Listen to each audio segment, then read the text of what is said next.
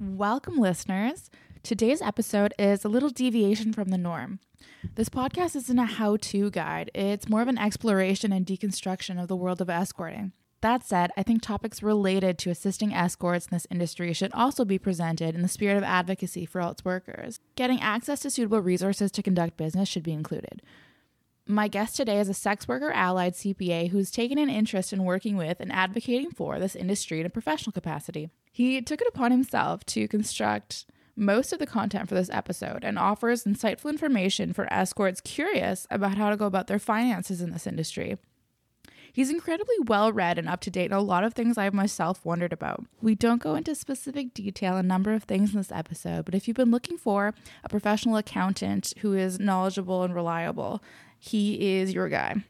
I hope everyone enjoys my informative discussion about financial planning considerations for escorts with Fred from EscortCPA. There's a lot of people who are trying things that they've never tried before. Sex! Why do you think people don't see it as work? I don't know. I think there's just too much stigma. What do you mean we can't just go tell people? The vast complexity of human sexuality. The escort deconstructed. All right, well, welcome to the podcast, Fred. Thank you. I'm very happy that you wanted to be part of this episode today and actually created most of it. I did little to no legwork for this, so thank you very much. We are going to discuss financial planning for everyone.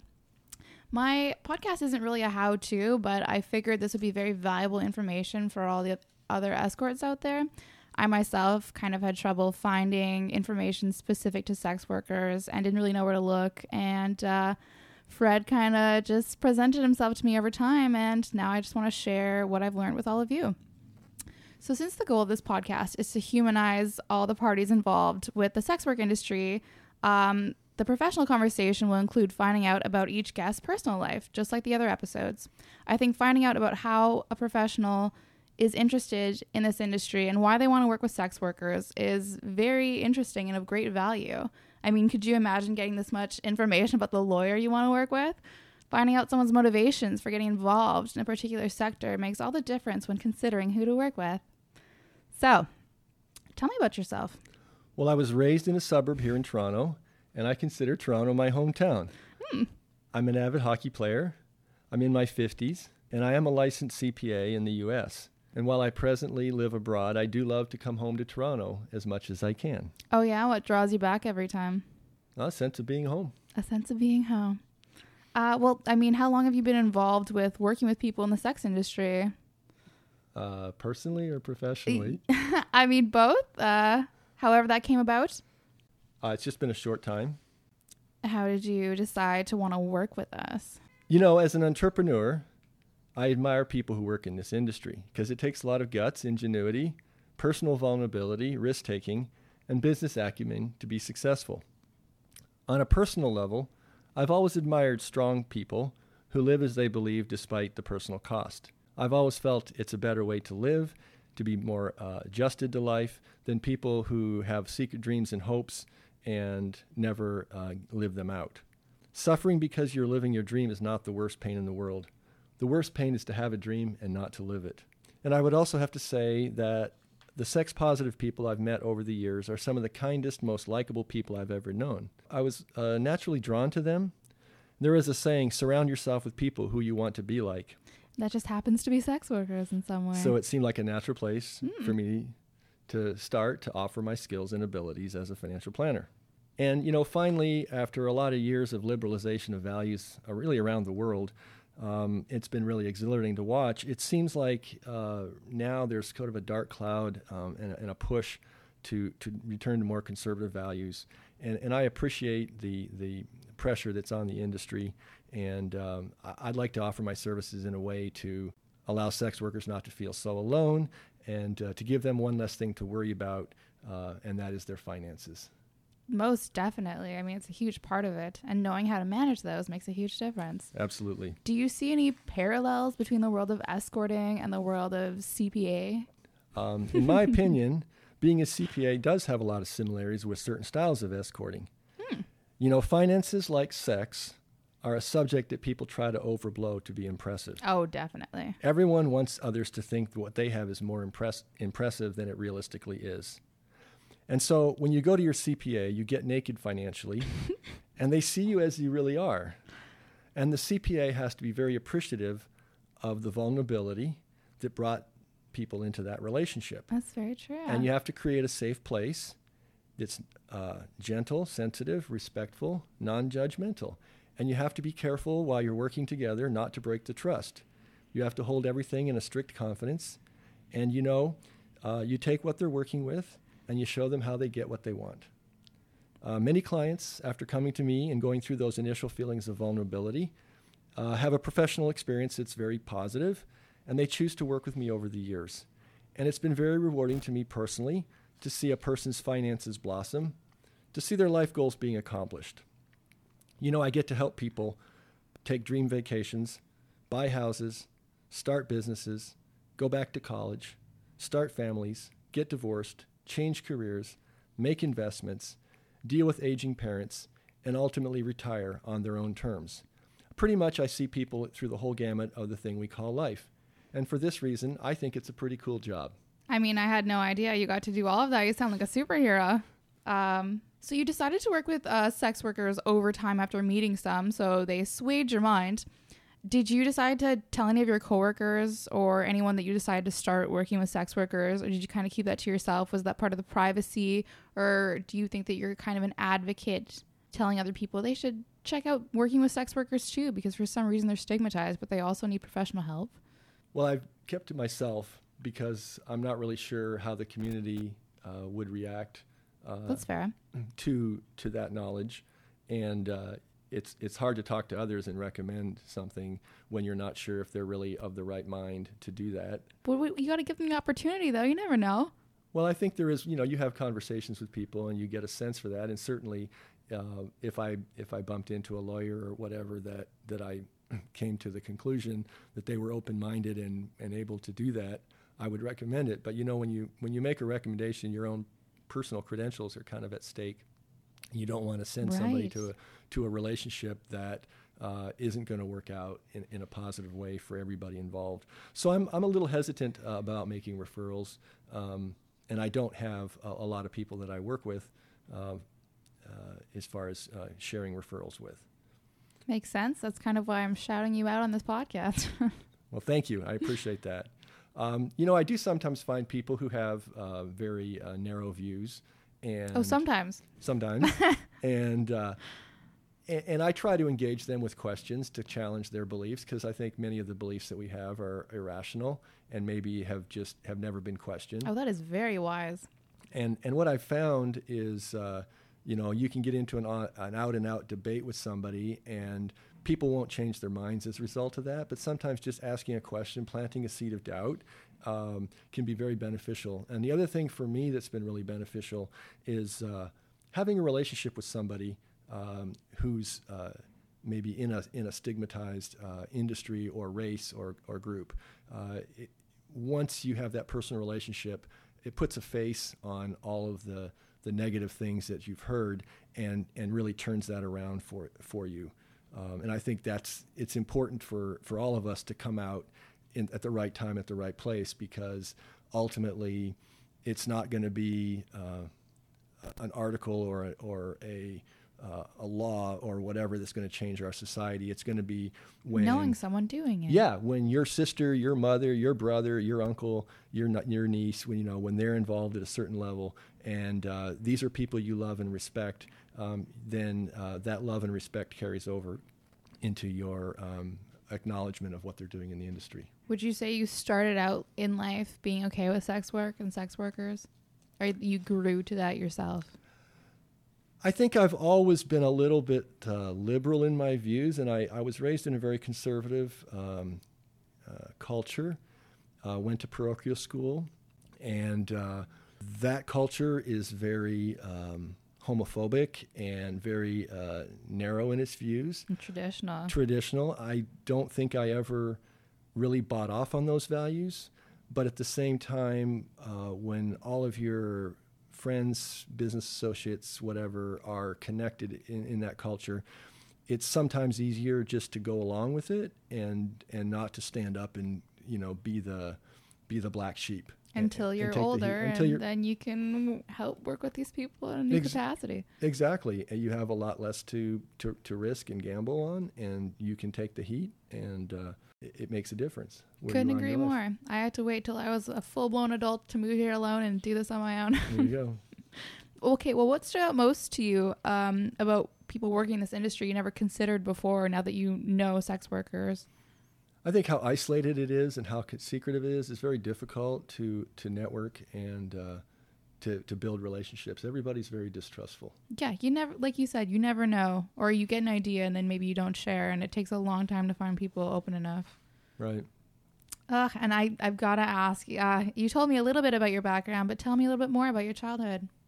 Okay. Well, I can give you an idea of the conservatism that I was raised in. My parents always, bought me boxer shorts to wear. And No, they didn't. I found them uncomfortable in my early teenage years, and I experimented with bikini briefs, and I found them to my liking. Now, I was still living at home, and my father, he saw the bikini briefs in the laundry, and he accosted me one day, attacked me for the sin of wearing women's underwear, and intimated that maybe I was gay. So whether I was at private school or at home, there was a lot of homophobic, rhetoric. And while I never questioned my own sexuality, I abandoned some career choices that I might have otherwise made because of the homophobic environment I was in. And Being accosted. Yeah, and I regret that today. I mean, I think my career would have been a lot different. But like I said, when you're a young person and this is everything you know, even though you might think there's something else out there, it's just easier sometimes to go with the flow until you get to a point in your life where you say, no. So now you've just found a way to make your career kind of mesh into all that fun stuff you once upon a time tried to pursue. I'm trying to do that. I have some ladies' underwear here in case you... Just kidding. I think my underwear looks enough like ladies for me. I'm not... you just wanted some security. I get it. I mean, boxers kind of seems like it's going to... Actually, I don't know. I've never worn men's boxers around for a day. Well, if you want to get technical, it was the seam that bothered me. Oh, the seam. Yeah, I don't know. Clothing is clothing, isn't it? Yeah. All right. So what made you want to come on this show and do an episode with me about financial planning, of which you created most of the questions? Thank you very much. Well, over the years, I've watched and read a lot about the industry, and I've realized that many people needed help with their financial and business aspects, but they're uncomfortable working with civilians due to the social stigma. And I've even heard stories of accountants who, would preach hell to somebody, or worse than that, I think, is soliciting favors. And so Definitely. This led me to believe there's really a good opportunity for someone who's willing to come out and take a professional position to make a safe environment for safe workers. And I'm very committed to creating and maintaining professional boundaries with all my clients. To kind of put that in blunt terms, I have a fee, and I don't barter, and there's no tit for tat. I mean, you have it for your other clients, so why would you all of a sudden start doing that? Exactly. Doesn't make any sense. It doesn't. And so that's my professional ethic when you deal with me. I mean, I can vouch for that. So, well, thank you. What exciting new things are you working on at the moment? Well, I'm part owner in a software company that's doing software development on blockchain. Cool. And I'm continuing to develop my interests in the sex work and sex industry. And you've done a lot of research. He sends me a lot of articles of things I've never even seen before, but very much appreciate. Well, thank you. My history a little bit, I've worked for 20 years or more as a CPA, and I have clients on 2 continents. I work with all the other industries as well. So this is sort of a new venture for me, but yet the tax laws and much of the process we need to go through to be successful applies to this industry as it does to any other industry. Yeah, exactly. Just a small business like any other. Yeah. Well, all right, then let's just dive right into it. What is financial planning? I think it's self-care in money terms. It's about loving yourself enough to make sure that you can meet your own needs and at the same time achieve your dreams. Good financial planning encompasses your entire life in all of its phases. Definitely. Controls a lot of it. And you have to think about what risks and threats might come up to achieving your goals. I think everybody identifies with a form of self-love that takes them on a shopping spree or motivates them to get a manicure or buy that new Mercedes. Many times our incidences of this kind of self-love come, after a particularly stressful event, or maybe it's a celebration of an achievement. But the kind of financial planning and the self-love that I'm talking about here is a more disciplined self-love that takes a long-term view of your whole life and of your whole career. That one that's going to support you through a lifetime. That's just you. That's just your self-care. Exactly. Invest in your self-care. Well, Exactly. Where do we start with this self-care journey? Well, I think there are 6 steps to an effective financial plan. Ooh, 6 steps?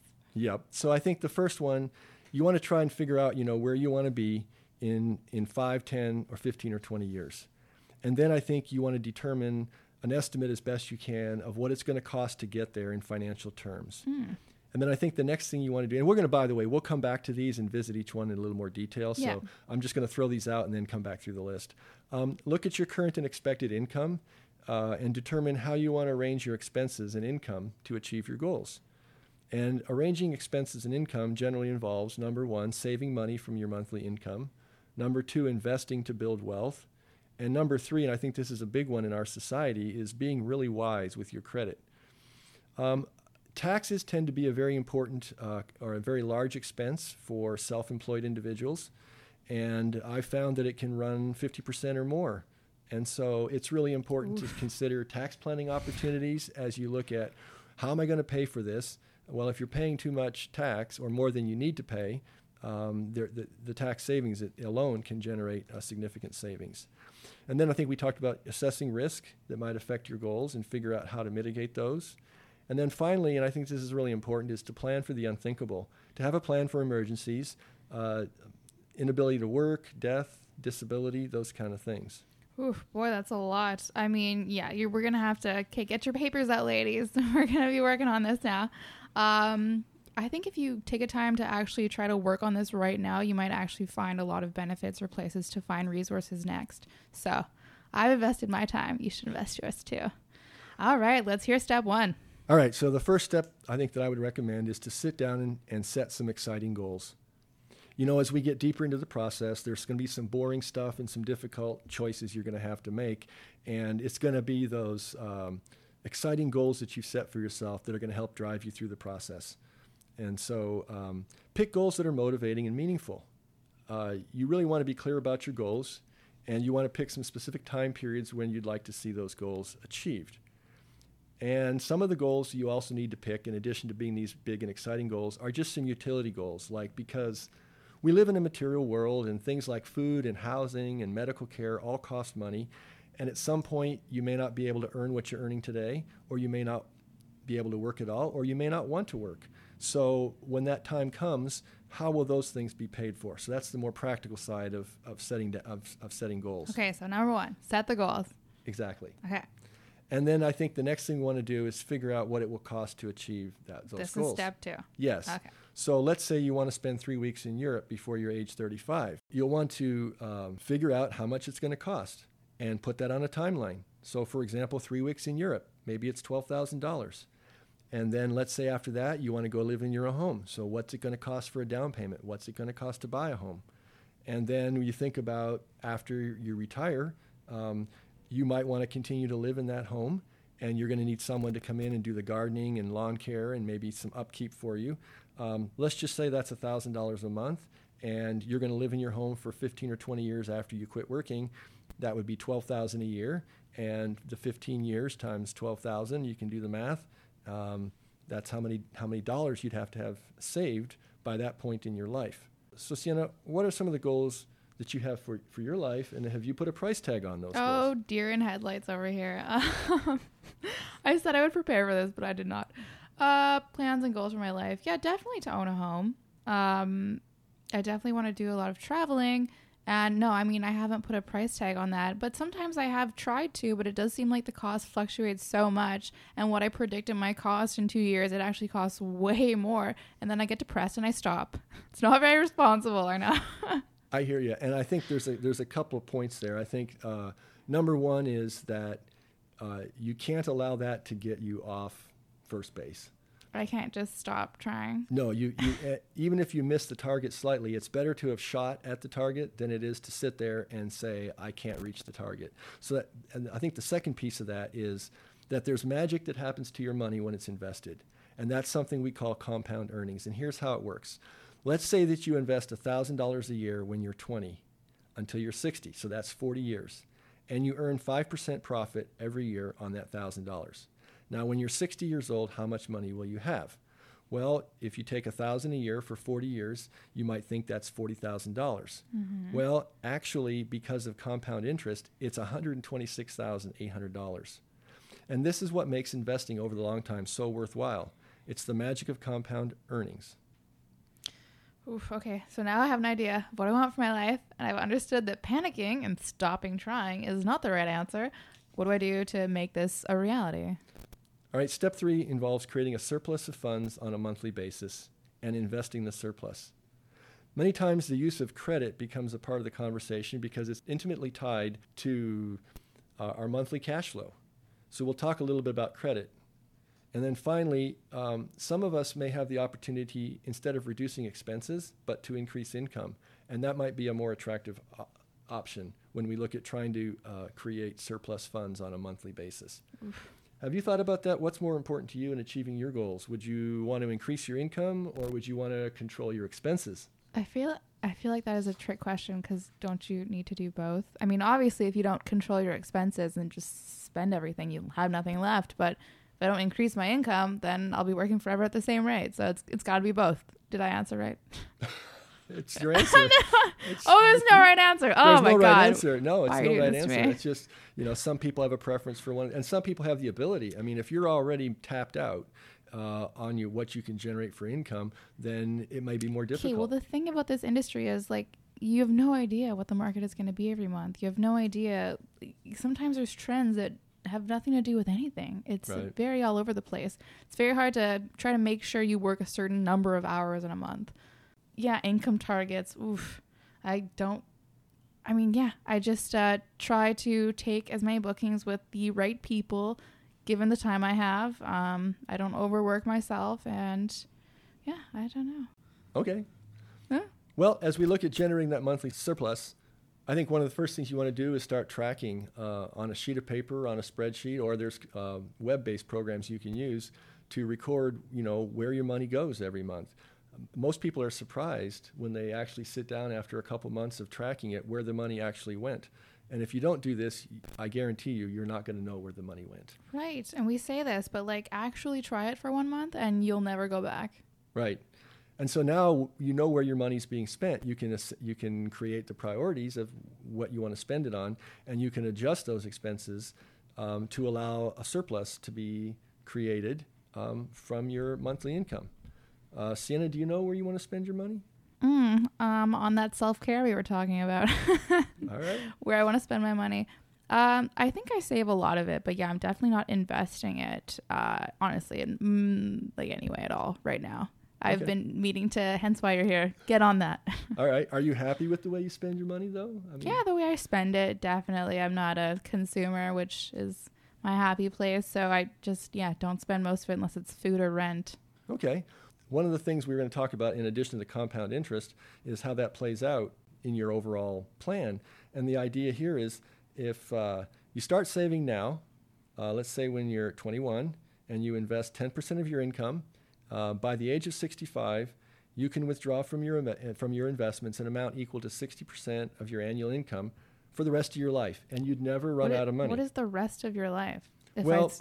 Everybody, there's, life expectancy tables that are out there. What's my life expectancy? Do you also know that? Well, there's tables I could look it up, and it's only a probabilistic approach. But I would say most people are going to live somewhere between 85 and 90 is probably what is typical. Okay, I'll agree with that. Yeah. So, but the idea is if you start at age 21, you can have 60% of your income at age 65 for as long as you live. But if you start at age 51, so that's 30 years later, you're going to have to invest 50% of your income to get to the same point. Quite a bit more. And most people find that's not affordable. So the sooner you start the uphill climb, the younger you are when you start, the easier it's going to be to get where you need to be. So you're saying no matter your income, just 10% of it when you're 21? That's correct. Now, and that may not be acceptable because maybe at 10% of your current income, you can't live right now. You can't afford. Well, it's actually, can I live on 60% of my income? And let me Right. back up and say where I got that number. Typically, financial planners will say you need to replace somewhere between 60 and 80% of your income in retirement in order to stay in retirement. And that's on the assumption that if you're not working, you don't need a new car, you don't need as many fancy clothes, you won't have other expenses related to being child rearing and having a family. You're going to be living a much more sedate lifestyle that will reduce your expenses. That's true. Except for those grandkids, you're going to be giving birthday cards to. There you go. And the other thing about that 60% is, I'm not throwing in any federal or governmental type support. So if you've been a part of the tax system your whole life, there is going to be a pension that comes from that's Canada true. or the United States that's going to be helping out a little bit. But that's not something I would caution people that they should rely on, because those amounts that are paid are subject to political discretion. And you may find if the government needs to balance the budget, there won't Comes be at your cost. Exactly. And when you're 68 or 70 years old, it's really not what you want to see is your rent and food going up, and your Social Security or your Canadian pension check isn't keeping up with those costs. So Start saving. yeah, there you go. Start saving. So the next piece is we've rearranged our finances and we've reduced our expenses on a monthly basis. We know where those reductions are going to occur. And now what we need to do is take that extra money that we have every month and we're going to invest it. And that's a really broad subject and one that probably needs its own podcast. But I can kind of give you a quick kind of what the issues are in investing. And that is, what's a good return? And somebody says, well, 15% or 8% or 3%. And that's often balanced by what's risky, because the higher return investments typically have greater risk. And the finance theory tends to argue that there is only one true yield on all investments, and let's just say that's like 3% or 5%. And if you're able to get 10%, it's only a short-term rate, because at some point you're going to lose a part of your investment that's going to bring your yield back down to that kind of normal 5% level. And there is some truth to that. There's also, some people who manage to beat the system. But it is important to consider what level of risk you're willing to take and how aggressive you want to be in managing your investment portfolio. And I think the last question is, who do you trust with your money? And like I said, we can't really get into all those details on this podcast, but maybe a future podcast we can talk about investing. On who to trust? I mean, Yes. I don't even know if I'm qualified for that. Well, I'm talking about if you were most people will do their investments through some type of professional organization. So do you trust a financial planner? Do you trust a stockbroker? Well, I think their intentions are good, but There are. But the other thing to consider is that they're commissioned based on transactions. So if you make an investment in stocks with a stockbroker, they get paid once. And if you hold the stock for 20 years, they got paid once 20 years ago. And they have sales quotas and budgets to meet every month, and they have a family to feed too. So there is a tremendous amount of pressure on commission-based financial planners to encourage you to move your investments around so they can get an additional commission. Right. And then there's also the personal aspect of it. I know somebody. Do I trust them? Do I feel good about that relationship? That's more than just the structure of the relationship. So most listeners, if you're self-employed. And so when we get down to the time we talk about taxes, we can also talk about some potential to save a little money there by talking about whether it's advisable to form your own corporation and hire yourself to work for the company. My kind of line in the sand is if your income is over $100,000, then forming your own company and employing yourself is a better alternative and will allow you to increase your investment opportunities, because employees have different investment opportunities than self-employed people. And if you can make an investment as an employee in a plan, it'll be a tax-deferred plan, which means that the earnings of the plan are not taxed until you take them out. And so you can continue to invest dollars that otherwise would have been skimmed off in taxes, and this will allow you to create a larger asset base. The downside of that is that there are restrictive rules about when and how you can take the money out. There may be penalties for doing it. So you have to read the fine print and be very, aware of what you're doing in terms of limiting future flexibility by accepting a tax-deferred plan. The other thing you can do, whether you're employed or not, is you can split up your investments between tax-deferred and taxable, and you can maintain some flexibility that way. We talked earlier in the podcast about passive income. And money that you earn from your labor is typically called earned income, and it's subject to higher tax rates than money that you earn by investing, which we call passive income. And so one of the cool things, as we're saving money and investing money, if we are paying tax on our investments, what we're going to find is that the rate of tax you're paying, the percent, is going to be lower for those investments. And so as your portfolio grows, 100,000, 200,000, 500,000, 500,000 at 5%, is a lot of money, and you're not paying the same tax rate that you would if you had to actually go out and earn that by bookings. Right. And I was going to say, that's the secret of the super rich. I think most of the super wealthy people do not have an earned income, and they live off their passive income. They're just home at night sleeping to making money. Exactly. I would like to do that. Exactly. Let's make that in my future. All right. Then we need to look at some really good investments for you. Okay, cool. Let's do it. So, and then the last thing that we really have to talk about when we talk about freeing up money on a monthly basis is to look at your credit and what you're doing with your credit. Credit card debt is ridiculously expensive. So even if you have good credit and you have credit cards that you're living on, the average person has about $7,000 in credit card debt, and at 14% interest, it's going to take you 300 months to pay that off. A good rule of thumb to kind of control, how you acquire debt is to only take on debt for long life assets. So don't take on debt to buy groceries. Don't take on debt to go out to eat. But if you want to, say, buy an investment property, like a piece of real estate that you're going to rent out, then what you're going to do is take out a mortgage on that, and then the rent that you charge to the tenants is going to pay the mortgage. And so those kind of debts are really not a problem for you, right, like it is when you have debt that's actually taking from your monthly paycheck. There are some great books on the internet as it relates to the sex industry on how to increase your income. Yeah. And that's kind of beyond. You've read them and you've told me about them. There you go. So I want to say, though, that I don't think that escorting is necessarily a full-time job for most people. And I think that lots of people get themselves into a situation that's undesirable because they put all their eggs in this basket. And you really need to not only be relying on one source of income. And I think that most adults live like this. And just assuming that escorting is going to fix all your problems financially it's a scary game to play, and I don't think it's wise. I would agree with that. Diversification is always a good thing, and investing in yourself. Yeah. I mean, do you only do one thing in life right now? No, absolutely not. How many? How many things do you do? I don't even want to How count many? them. I don't know. I got 10 jobs at least, See? It's the way it Hard is. worker. There you go. Yeah.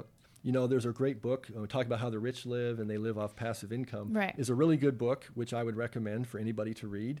And it's called Rich Dad, Poor Dad. And it's by Robert Kiyosaki. I think I've heard of this. Yeah, he goes around and does seminars. And I've never been to one of his seminars, but I read his book and I love his book. And in the book, he contrasts, he had two fathers because there was a divorce there. And one of his fathers was like a college professor, lived on a paycheck, a salary. And the other father was an investor, a speculator, and did wheeling and dealing. And he said his poor dad stayed poor all his life because he never got beyond his salary, while his wheeling and dealing dad managed his money differently and was able to acquire a significant amount of wealth. And his philosophy and his kind of summation of that is that you should invest your salary in your investments and use your salary to increase your wealth, and then you should live off your wealth. And as soon as you can get to that point in your life, now you're living like the rich, and you're going to be at a point where if you don't work today, it's not going to affect you. He tells the story as a perfect example of how his wife approached him early in the marriage, and she wanted a new Mercedes. The rich dad or the poor dad? This was Robert child. Robert Gotcha. Kiyosaki after he was raised. And Gotcha. And as he was writing the book, he said, my wife came to me after I got married, and he said she wanted a new Mercedes. And he had a choice. He could go buy the Mercedes, and then in 5 to 10 years, that Mercedes would be worth nothing, and he'd have to come up with another $100,000 to buy another Mercedes. So instead of doing that, he said to her, a bad investment. yeah. So what he told her is, he said, I want you to invest like some money.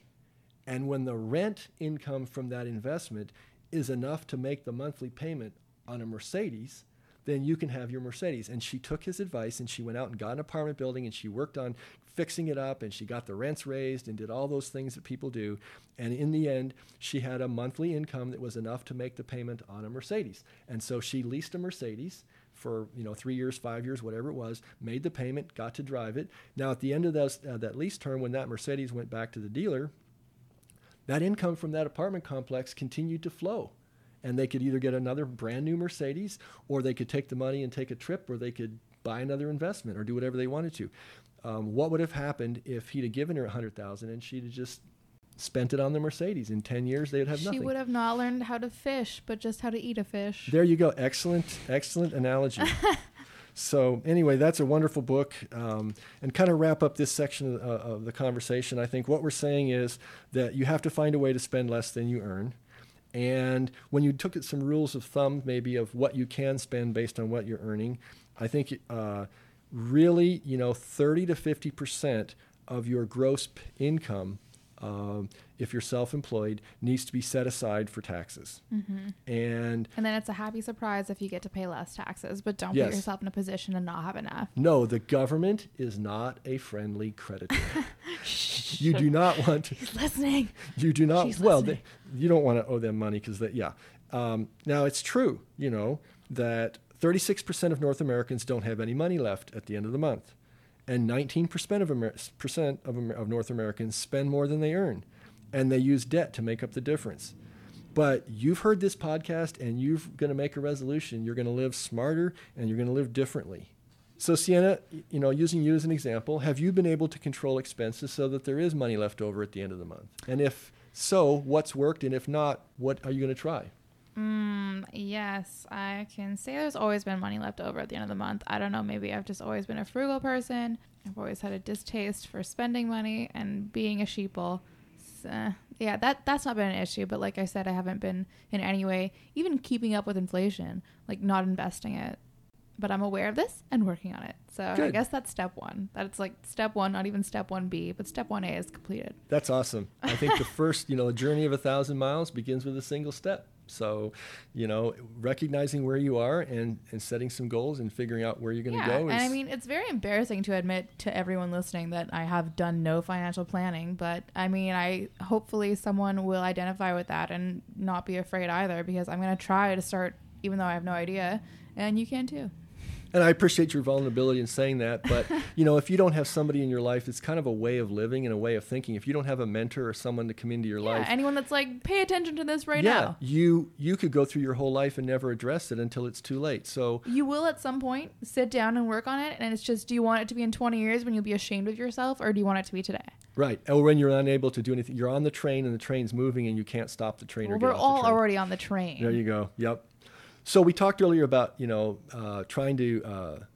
the tax rate being maybe 30 to 50%, depending on how much you make. And so I want to talk a little bit about taxes, because that's a really good way to free up some monthly income. So taxes is step 4. I think step 4 will be taxes. Okay. And, first of all, let me say this. The listeners know this is a cash business, and it's like an easy very choice. much. And it's an easy choice to just skip paying your taxes. I know a lot of women that don't do this full time and ergo never pay any taxes on their Exactly. earnings. But here's the reality. The penalty for not paying taxes is harsher than the penalty for paying the tax on the money you do make. And there's no statute of limitations if you don't file a tax return. Dun, dun, dun. So basically, you could be 50 years old and your whole life and everything you've earned is up for grabs because you haven't ever filed a tax return. And I know people in this industry are a little hesitant about filing their taxes. But I will say this, that historically the revenue departments of Canada and the United States don't enforce other laws. That is, all they really care about is that you report your income and you pay your tax. And if you do that, they're not going to bother you. Now, some people will say, well, I don't have income. These are gifts, they're donations, and all that. The tax courts have gone beyond that, and that argument is not going to be bought. I'll tell you a funny story about that. In the United States, there was a guy who had a mistress who was also a sex worker. And he became very fond of this mistress. And so he went to her and he said, I don't want you doing this stuff. I'm going to pay you to do nothing except just be there. And he gave her a monthly stipend. He sugared her. And He sugared her. And she agreed. She wasn't doing anything. And she didn't declare the money he gave her. But the tax court found out. And the tax court said that a payment for doing nothing is a payment for doing something, because doing nothing is doing something, and therefore it's taxable income. And so they assessed her the tax. That is some mental gymnastics, just working in the favor of the revenue companies. But that's, It is. All right, fine. It is, yep. I can get the logic. So, and here's the problem where you're going to get into trouble. It is a common practice when someone is arrested by the local police.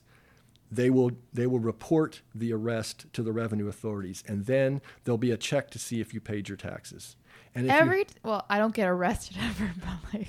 Right, but some people can get arrested in what they do or around what they do, and so if you're in that situation, it's possible that the report will go to the revenue authorities, that they will check your tax status, and if you've not filed any taxes, that's the point that the revenue authorities will come after you. Keep you in jail. There you go. So we're not going to recommend that you skip paying taxes. No, we are not.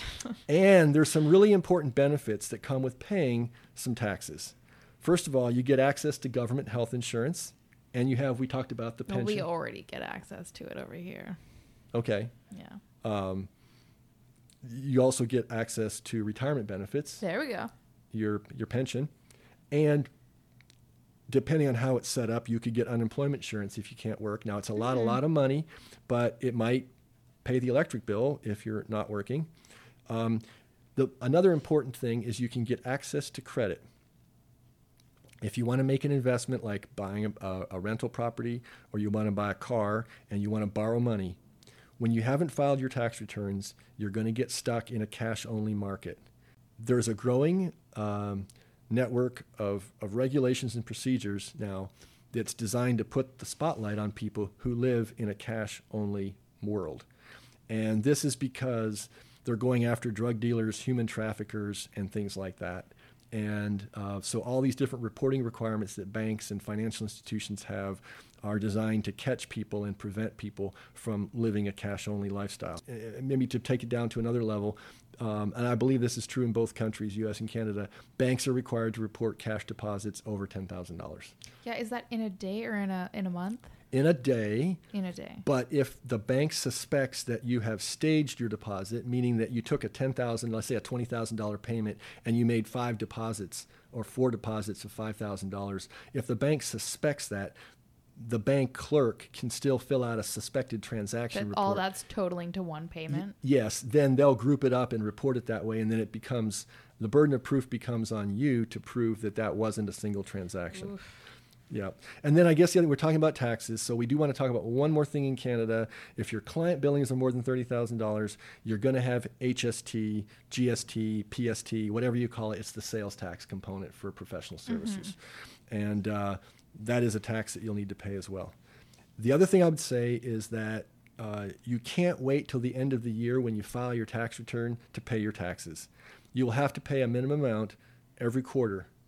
Okay, so I'm going to pay taxes on all the money I earn and not hide anything under the bed, which seems like a lot of money. Is there a way to reduce that number that I make before the tax rate's applied?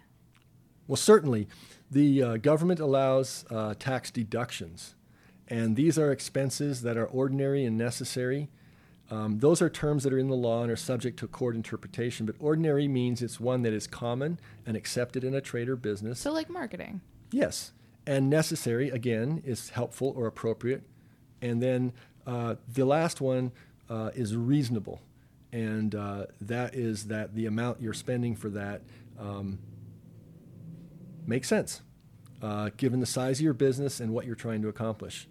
Now, there are some specific limitations to tax deductions, and you probably want to talk to your accountant to get into more detail on this. But for example, clothing that can be worn in ordinary public activities does not qualify for a tax deduction. Even talking about this, we can see all the different places that it's like an enormous gray area because it's not socially acceptable. Right. But But we're trying to be like adhering to the laws, and it's just very difficult. It is. And I think the important thing is that you file and make a legitimate effort to get there. The reality is if there's an audit and there's an adjustment, if it's $500 this way or that way, it's not the same thing as having an audit and finding out that you didn't report $100,000 worth of income. Right. And now you've got to deal with that. And they may go back 3 years, because once they open an audit and find out you haven't filed, 3 years or 6 years can be opened up and looked at. And then you're going to get a tax bill for penalties, interest, and the taxes. It'll be overwhelming for you to pay that. And it can be a real pain to keep track of all your expenses for cab fare and things like that. Yeah, of course. And so there are tools that are being developed, iPhone apps and internet-based apps that are trying to make this simple for you. The other thing I would say as people start thinking about all the deductions that they can take is to make a distinction between expenses that are currently deductible and those that have to be amortized over a period of time. So I'm talking about large expenses, cars, computers, and things like that have a useful Even your life. website. Possibly, yes. And possibly... And photos. And photos, yeah. If you spend $20,000 on a photo shoot, you have to come up with an estimate of how many years that photo shoot will have value to your business as a marketing asset. How many years are you using it? Exactly. And you'll take that. So if it's 5 years and it was $20,000, you can take, $4,000 a year for the 5 years as a deduction, because the IRS and the Canadian agency will not allow you to deduct all that as a current expense. How do you keep track of your tax deductions?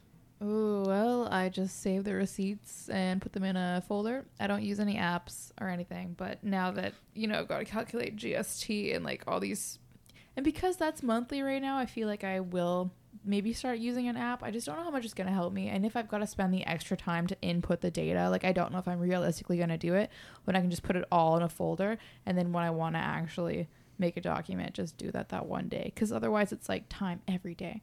Now, do you take the shoebox with all the receipts to your tax person, or do you... It's not a shoebox. I'm paperless. It's all in a document on my computer, and I guess someone could hack me and steal it. Don't do that, folks. Take all your deductions. Well, I'll still have it backed up, but there yeah. You go. Well, but I'm thinking in terms of your tax bill, if your tax accountant has to go through every single receipt and categorize those and total them up. But I put it like I organize it. Yeah, I just there you don't go. put it into like an app. But Right. for people that want that organization, that's fine. But to me, it's like an extra step.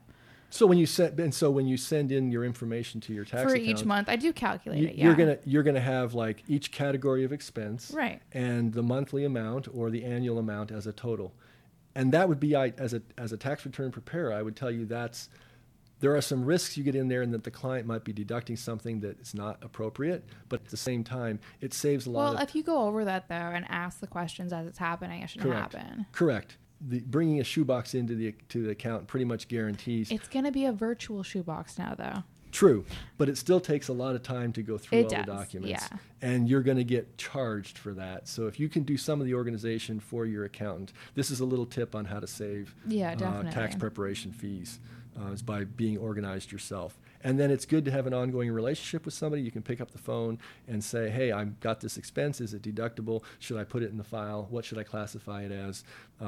Rather than having a casual relationship where come tax time, you run off to the nearest tax preparation service and with your list of expenses and have them do the work. You're going to miss out on a lot of possible deductions, I feel like. I think and you're you not would. going to maybe get the right number even for what I think you're you doing. would. I agree with you completely. And that brings up the question we've been kind of skirting around is, should you do your own taxes or should you hire a pro? I feel like you should do your own taxes and then give it to a pro. Well, that's an excellent strategy because for someone who's willing to dig into the details, because obviously then you understand how the system works and how to organize your business going forward to best handle your tax situation. In a generic sense, I would say is how simple or complex is your tax situation? And I feel like in this instance, it's always going to be somewhat complex because Okay. there's just a lot to think about. there is, sure. But it could be way more complex if you own rental properties, had children, Oh, absolutely. traveled, whatever. Absolutely. Even if you work with a single accountant, it's always good to have a second review with somebody else. And a large firm, if you're working with a firm, will often do that, where they'll trade off every couple of years. A tax return gets looked at by a partner or by somebody else before it gets filed. So going back to the question, just from one of the listeners who might be saying, should I do this, or should I hire, or should I not? I think the question is how much money's involved. And if it's a lot of money, the risk of making a mistake could be much more costly, and the fees that you're going to pay are going to be relatively small compared to the peace of mind that you're going to get to know it's done right. And I'm going to make you aware of a little secret in the industry. Tax time is not the best time to connect with a tax pro. I have a lot of clients that come in at tax time and they're bringing all these problems, and we're on a Fred, deadline. look at this. Just fix all of this. I need it by tomorrow. Exactly. I don't have time for your bullshit. Don't try to bill me for these hours. Exactly. Just need it next week. Well, and many times we can't bill you for the hours because we just don't have that many hours in the day. So No what shit. we do is we extend the return and file it in a later date after we've had the chance to do the work. If you really want to get a careful review of your situation, find somebody mid-year and sit down with them and begin to work on what the end of year is going to look like. And then those questions can be answered before there's the pressure to file all those tax returns. I offer Peace this of mind alone. absolutely, and I offer this service at no charge to my clients. So if you're one of my clients, then this would be something that you'd have to remind me to do it, and you have to provide me the information. But if you want to call me up, say, hey, let's do this. I'll sit down and run the numbers, and we can figure out where we are. That will also affect your tax withholding. If you've had a large increase in your income this year because your business is good, you maybe should be withholding more, because if you don't withhold enough taxes, there will be a penalty at the end of the year for under withholding as well. Yeah. So given the stigma of sex work, how did you feel about disclosing your income and paying your taxes, Sienna? Yeah, I definitely have lost sleep over it quite a bit, because I'm not ready to be labeled a sex worker when I do my tax return. And I think a big part of it is not knowing how I'm supposed to file these returns with the label of getting paid for my time as a professional. And so I've just been avoiding it a lot, and just, feeling bad because I'm not ready to be labeled as just that in government records for the rest of my life. And there's no real resources out there to kind of find out on your own how you're supposed to be doing this. And so I think that a lot of people are just avoiding it, not because they don't want to pay their taxes, but because they have no idea what to do. Okay. That's a great concern. Some people feel like they're bringing something to the government's attention that's not appropriate. And I think the one point to remember is that providing companionship per se is not illegal in Canada or the United States. It's the selling of sex for money that creates the problem. Mm-hmm. And so depending on how you present yourself to the world in your business, you could be presented in a completely legal manner, and you can hold your head high and report without any particular concern. There shouldn't be anything uncomfortable. That's not always the case, but just throwing that out there. Back to taxes, when you report your revenue, you have to report the kind of business that you're in. And there's all these codes in the tax system. And in the United States, there's a code 711510, which is labeled independent artists, writers, and performers. And there's also a code 713900, which is other amusement and recreational services. Or there's also, I think in Canada, in the United States, it's 812990. It's all other personal services. And then in Canada, I believe they have one code. It's 812900. And these are probably the codes that you would want to look at. If you want to be labeled as closest to being a companion.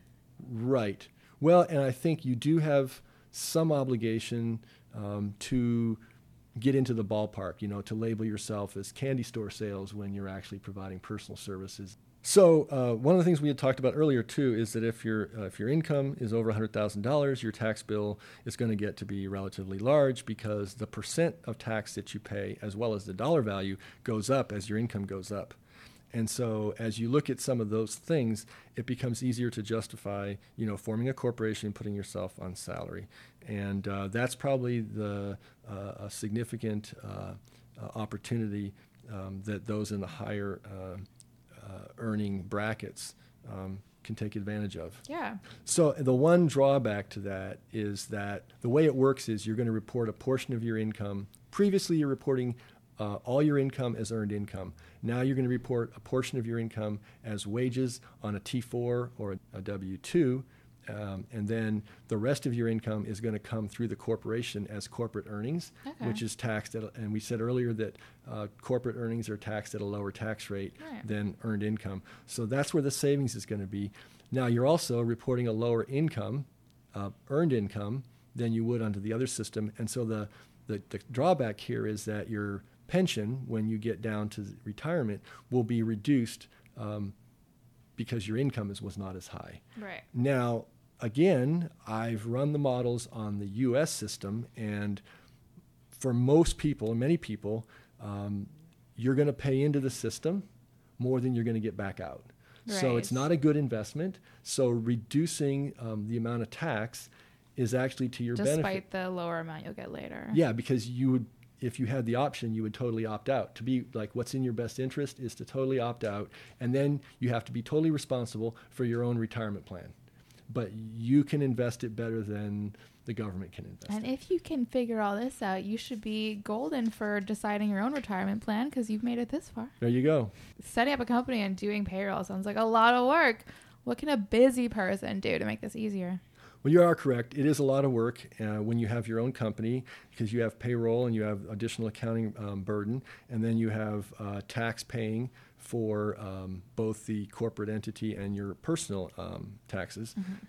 And so we offer a service like we talked about for $399 a month, and that includes setting up your company on QuickBooks, and we post your activity each month for revenue expenses, and we're available 24/7 for telephone consults. And we file all the tax reports that are required. We also have that service for individuals who do not have a corporation, and that fee is $249. That honestly, like, for the peace of mind and knowing everything has been filed and submitted properly is completely worth it to me. So listeners who want more information about that can contact our website, EscortCPA.com. And if you reference this podcast, your 12th month of services will be free the first year. Oh my God, I can't believe I'm helping people do their taxes. There you go. One thing we didn't also talk about is that touring produces multi-jurisdiction income. So, for example, if you're in Ontario and then you move to Calgary and then you go out to Vancouver, and or if in America, if you cross state lines, then you will earn foreign income. There you go. Yes. And that's really a challenge because sometimes the complexity of dealing with multiple jurisdictions, the cost of doing that is not justified by the amount of money that's coming in. But those are things we have to look at individually in each circumstance. Right. And just to be aware of when you tour that there is that additional complexity that will have to be considered. So did you do your own taxes, and do you do your own financial planning, or did you hire that out? And why did you choose that path? I do not do my own taxes. I organize them, like I said, but I mean, I tried to, and I did part of it, but I just want to make sure it's done properly, and I know I can't, so. Okay. Would much rather have the peace of mind of paying someone that's a professional, personally. Okay. How did you find a professional? That's kind of, I think, a big topic for this podcast. Well, I started with a friend, and then I somehow found you. Okay, well, thank you. Yeah, I guess it just got lucky. There you go. And have you been happy with the help you've gotten so far? Oh, so happy. There you go. Okay. I think this is a testament to that. So, before this podcast, you mentioned you'd share some special information that addresses some of the unique needs of this industry. What do you think those are? Well, I think the fact that the industry has a high reliance on cash creates a lot of challenges. I think that keeping cash in your residence is not a good idea. Not advisable. No, and keeping cash in a safety deposit box has its risks as well. There's a number of lawsuits across the country regarding banks that did not fulfill that custodial responsibility properly. And there is, unless you carry some type of insurance on that security deposit box and the contents, the bank has no liability for it. That's horrifying. And in the event of certain legal things happening, it is possible that safety deposit box would be confiscated or sealed, and so then this money that you maybe have for an emergency would not be available to you, and that could be particularly traumatic if you're planning to have that available to you. So I don't think those are really good options. I do think that there are ways to reduce the amount of cash that you see in your business, and to bring it into the banking system, I think, is advantageous as early as possible. Yeah. Just don't be scared of it. Just figure out how to work it out. Yep. Consult a professional. Yep. And sometimes you can accept gift cards. That works for some people. I mean, everybody has their own thing. It's still considered income, and that's just a form of getting it. Sure. But it's not but what we're talking about, it's income, but we're basically saying you're trying to minimize the amount of cash that you have to handle, because it's really not safe for you to have it. So then cryptocurrency has been going on for a few years. Yeah. Do you advocate for that? Well, I think an investment in Bitcoin or blockchains. But I don't advocate for investing in cryptocurrency, because I think the markets are overly hyped and the values could really fluctuate a lot.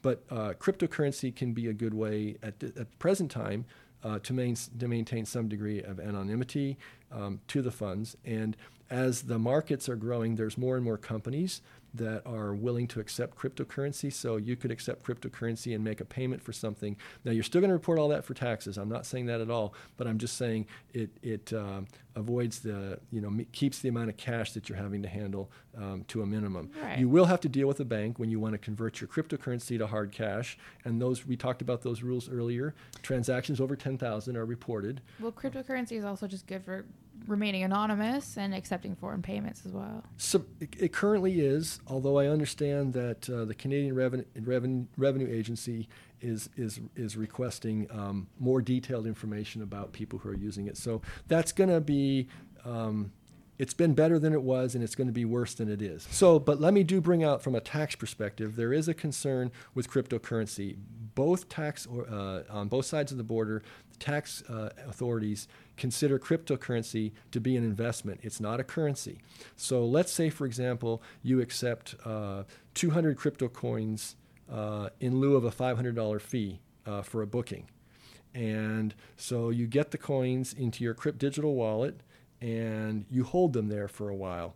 And let's say that when you go to cash them out, those crypto coins are now worth $600 instead of $500. So on your tax return, you have to record the original $500, which is what you were charging when you received the crypto coins, as ordinary earned income, and then the $100 will be a capital gain. And that'll be on a different part of your tax return and subject potentially to a different level of taxation. So it does create a little more complexity, and the government is stepping up enforcement of this particular requirement, I believe, on both sides of the border. I'm sure there's a lot to make money on there, so I get that. Yep. What can be done today? I mean, what should people expect to be able to do right now? Well, I think one of the important steps you can do is do your banking through a corporate entity rather than personally. I think that helps maintain a little bit of anonymity, and I think it also allows for potentially greater transactions to be processed through without raising eyebrows. We talked, as you run your business through a corporate entity, we talked about the tax savings there. We talked about getting credit. So when you apply for credit to a bank, you have to give a T4. If you're an employee, you give a T4 or a W-2. And if you're self-employed, you're going to have to release your entire tax return. And your entire tax return has your revenue codes on it and has other things on there that you might really not want the bank to know about, because banks are not always friendly to sex workers. Right, as we know very well. Yes. So with regards to, and being employed in your own corporation, I have a funny story about this. Oh. Because I was employed by my own corporation for many years. And when I exited that business and I wanted to get a civilian job, I put my job title and salary and name of the corporation on my resume and on the application, and I sent it out. The corporate phone number was my office phone. And so when a personnel department of a company that wanted to hire me did the reference check, they called my office. I was able to confirm my years of employment. I confirmed my salary. Oh, good recommendation and from I the gave boss, myself hey? a great reference. Yes, so I got the job. So, and we think about that. If you're employed by a company, that could make your exit strategy from this industry much easier to execute, since you'll have a verifiable work record that can go on a resume, and it's a real corporation, and your job description is what you decided that you did. Full-time boss lady There to you the go. max. There you go. Can vouch for yourself and all. Okay, so step 5 then, since we just covered step 4. Okay, so step 5 is assessing risks that might affect achieving your goals and figure out how to mitigate them. And most people, when they think about risks that can happen, it's, health, disability, premature death, those kind of things, and they buy insurance to protect them. And we're not going to get into all the details of insurance, but it's something that you should look at, especially if you have family you're supporting. How are they going to be taken care of? Just identify your risks. Be ahead of the game. Yes. And then, just the last step we've got left. There you go. Planning for the unthinkable. The unthinkable can happen, so you want to plan for emergencies and have a plan, particularly death or disability. And the worst one, I think, is disability, since you're alive, but you're not able to access your financial resources. Emergencies typically result in a loss of income and typically result in higher expenses. Financial experts are generally recommending that you maintain at least 6 to 8 months of income in a readily accessible cash form that you can use to pay your true emergencies. And by that I mean it's stuff that's not expected to happen. Like, I would say car repairs, even though it's infrequent, is expected to happen if you own a car, so you wouldn't really want to use that fund for car repairs. And I would say that you should budget every month for car repairs, maybe not what a car repair would cost, but $10 or $15 or $20. Or just live car free like me. There you go. Well, one suggestion that I make to my clients is, why don't you pay like 10 cents a mile or 15 cents a mile into a fund and just hold the money there, and that money's either for repairs or for a new vehicle. Because that way... I also feel like you should be leasing. Like, no one should buy a vehicle anymore. Well, that is an option that can be looked at. Yep. The second you buy a car, it goes down like $5 to $10,000. It does. It does. Yep. So the other thing we want to talk about is more people now have digital resources, like passwords and online accounts and things. And in the old days, it used to be like the checking account and all the bank accounts were in the filing cabinet in the office. Today, if you were to die or be disabled, there's no record anywhere physically existing in your property, right, what assets you have and where those are. So I think it's important, if you have somebody who you trust, to share that information with, and that they can step in the event that you're not able to do the things that you need to do. I didn't even consider that an emergency, but it most definitely is. Right. And we talked about safety deposit boxes. I don't like them because I think that unreliable. They're unreliable. Yeah. Yeah. Yep. Okay. I hadn't even thought about that with the safety deposit boxes. Obviously, I don't know what banks are liable for. So, have you discussed your financial goals with anyone else, and have you given anyone else a role in planning for your disability, Sienna? Well, I've recently started telling you, and I have not at all planned for my disability or illness. But I think I'm just living in the naivete of my youth still. I think, what is it? The line is, when you're in your 20s, you think you'll live forever. And when you're like in your 50s, you think you're going to die tomorrow. There you go. There you go. So now that we've kind of gone through all these steps, what things are you doing right, and what things do you think could be improved?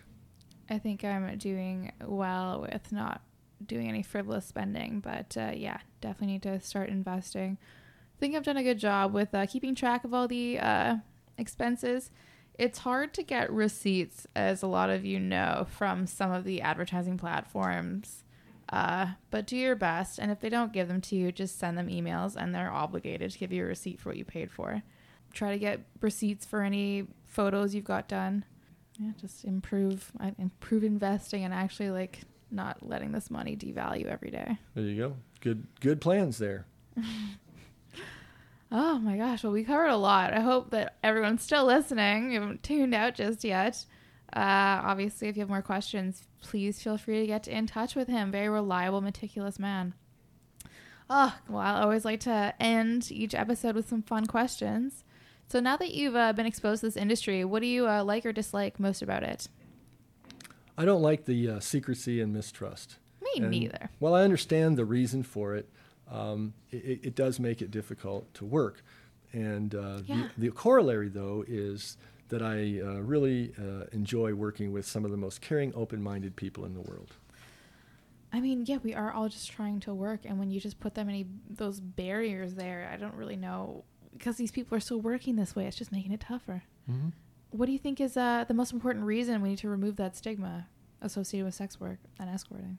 Well, I think it's important to make the work safer for workers. And I think also as that stigma is reduced, there's a number of non-clients who could benefit from services that would find it more easy to access those services. So the market should grow. It's a very lucrative industry. I think a lot of people are trying to make money off of sex workers while still disavowing them. Like the marketing agencies, the website platforms, not you, but, legalities, accountants, whatever. Might as well make it safer and more accessible for people, because it will be lucrative for other people at the end of the day. Do you think if society was more okay with you working with sex workers, you'd be more okay telling people? Absolutely. I would talk about the wonderful people I work with all day long. Okay. Do you think that is a little bit of a fantasy? I think that, a lot of companies don't want to be associated with sex work and sex workers. Financial institutions have been known to shut people out of their accounts or cancel them, out them as sex workers. I think most of the cases that this has happened, I've heard of it being in the States, but I'm sure it's happened here as well. Do you think that being a sex worker will be seen as acceptable, or businesses will start to say that they are sex worker friendly in the future? Do you think that we'll see more companies leading and advocating for their acceptance, for working with them in different capacities? Or am I purely living in my own fantasy land? Well, I like your fantasy, and I share for your desire to see it become a reality. But what I've noticed, it seems like, we've had a number of years of liberalization in many countries around the world, and it seems like we're kind of in a situation right now where there's a growing level of conservatism and trying to kind of get back to some more regulated. There's a weird, overly progressive, overly conservative push going on here. There is, and what we're finding is the liberals are getting more liberal and the conservatives are getting more conservative, and it kind of brings up, people are people, and I don't think that no matter who's in power and how the process goes, that it's all going to just disappear overnight. We often associate the Victorian era with sexual conservatism, and that was really true in the public forums. That there was a lot of protocols and processes for the sexes that they had to deal with, but remembering that, in history, the wealthy have always essentially married for status and then had relationships that met their needs outside of their marriage. Yeah. There was a book I saw that had photographs and diagrams of Victorian mansions in England, and these mansions had all these little back passageways, secret passageways that connected all the different bedrooms. I think I've seen something like that too. Yeah. So what we're saying is, in the Victorian culture, here we had the most, very conservative culture in public, and yet at the same time, we had this built into the architecture, which it wasn't just a casual thought. This was something that was ingrained into the secret lifestyle. Yeah. Even so we're going So we're gonna. I think that's probably what we're going to be looking at for the foreseeable future, until the conservative mentality. We can expect property developers to be building secret tunnels. I don't think that'll happen, but no need anymore. We can just get them in the back. That's right. Oh God. Oh, what is your current favorite book, or one you always recommend to people? Well, I'm currently reading the 2019 Income Tax Guide. Oh my gosh. Yes, it's an awesome read, really. You would. Well, it might be a little dry and technical for some people, but seriously, if listeners want to understand more about taxes, there's a really good book, and it was written by a practicing mistress, and it's called The Tax Dom's Guide for Sex Workers. You can get it on Amazon, and she's writing from a U.S. perspective, but a lot of what she says, especially the advice about setting up your record keeping and all those kind of things, applies on either side of the border. It's very cool. Yeah. So, and then there's Amanda Brooks is a Dallas-based escort, and she's written a series of books on escorting that can take anyone from ignorant to professional in a few hours. And I've read her 101 book, the very basic book, and it truly covers everything. And I mean everything. What year was this published? Oh my, I don't know. But was it like a decade ago or more recently? I think it was more recent. Okay. I would say in the last 5 or 6 years. I think the book may be out of print, but you can still get copies on Amazon. Everyone's going to be rushing to it now. Yeah, the Internet Escorts Handbook, and it provides a very in-depth overview of the industry. I'll definitely have to do that before I air this so that I get one of the last copies. There you go. Oh, I know. Next question. Which song is your anthem? So I like the song "The Stranger" by Billy Joel.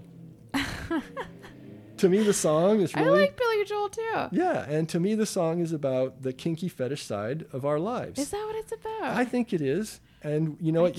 I guess, yeah. Yeah, and we're afraid to explore this, especially to involve others, because it makes us feel so vulnerable. And if you look at the lyrics, the song is really saying it's okay, make the steps and take the risk. And Except with your taxes. yeah, exactly. Well, we're talking kinks and fetish here. We're not talking... I know, I'm just making fun. Yeah, but every time I hear the song, I'm kind of reminded of my own kind of bucket list of kinks that I want to explore and learn more about my own sexuality. Good for you. I'm so proud that you came on as a professional but still admitted to your human side. Yeah. You're so relatable. Thank you. And I just want to get to know the stranger better because he isn't always evil. Well, He's been oppressed for so long. Like, why wouldn't you want to explore it? Exactly. Okay, so who do you have the biggest companion crush on at the moment? You know, I've followed Maggie McNeil. Right. And she has a really exhaustive website that just pretty much has it's a library in its own. Yeah. And she has been such an advocate for the industry. She just starred in the film The War on Whores. She made it. Yeah. Yeah. And I just, I think she's a wonderful spokesperson for the industry. And I'm very impressed with her. As am I. She has a lot of great analogies and I don't know if the metaphor, but great examples. And she's read up on all the literature. Yep. And then there's you, Sienna. You're putting out this incredible podcast, and there's so much to admire about you. So I guess those would be the ones that come to mind right now. Oh, I thank you. Oh, well, thank you for sharing so much today. I really appreciate it. And I will do my best to stay on top of everything we talked about. Is there anything else you want to say to all the escorts out there? Well, you're all really amazing. Thanks for being who you are, and peace and blessings to each of you. Thank you, and have a nice day, everybody. All right, I hope everyone enjoyed this episode and was hopefully able to take something away. I have attached EscortCPA's website and Twitter handle in the show notes in case you'd like to get in touch. I can't wait to have other professionals also aligning themselves with sex workers on in future episodes. Wishing everyone a lovely start to their week, and stay curious.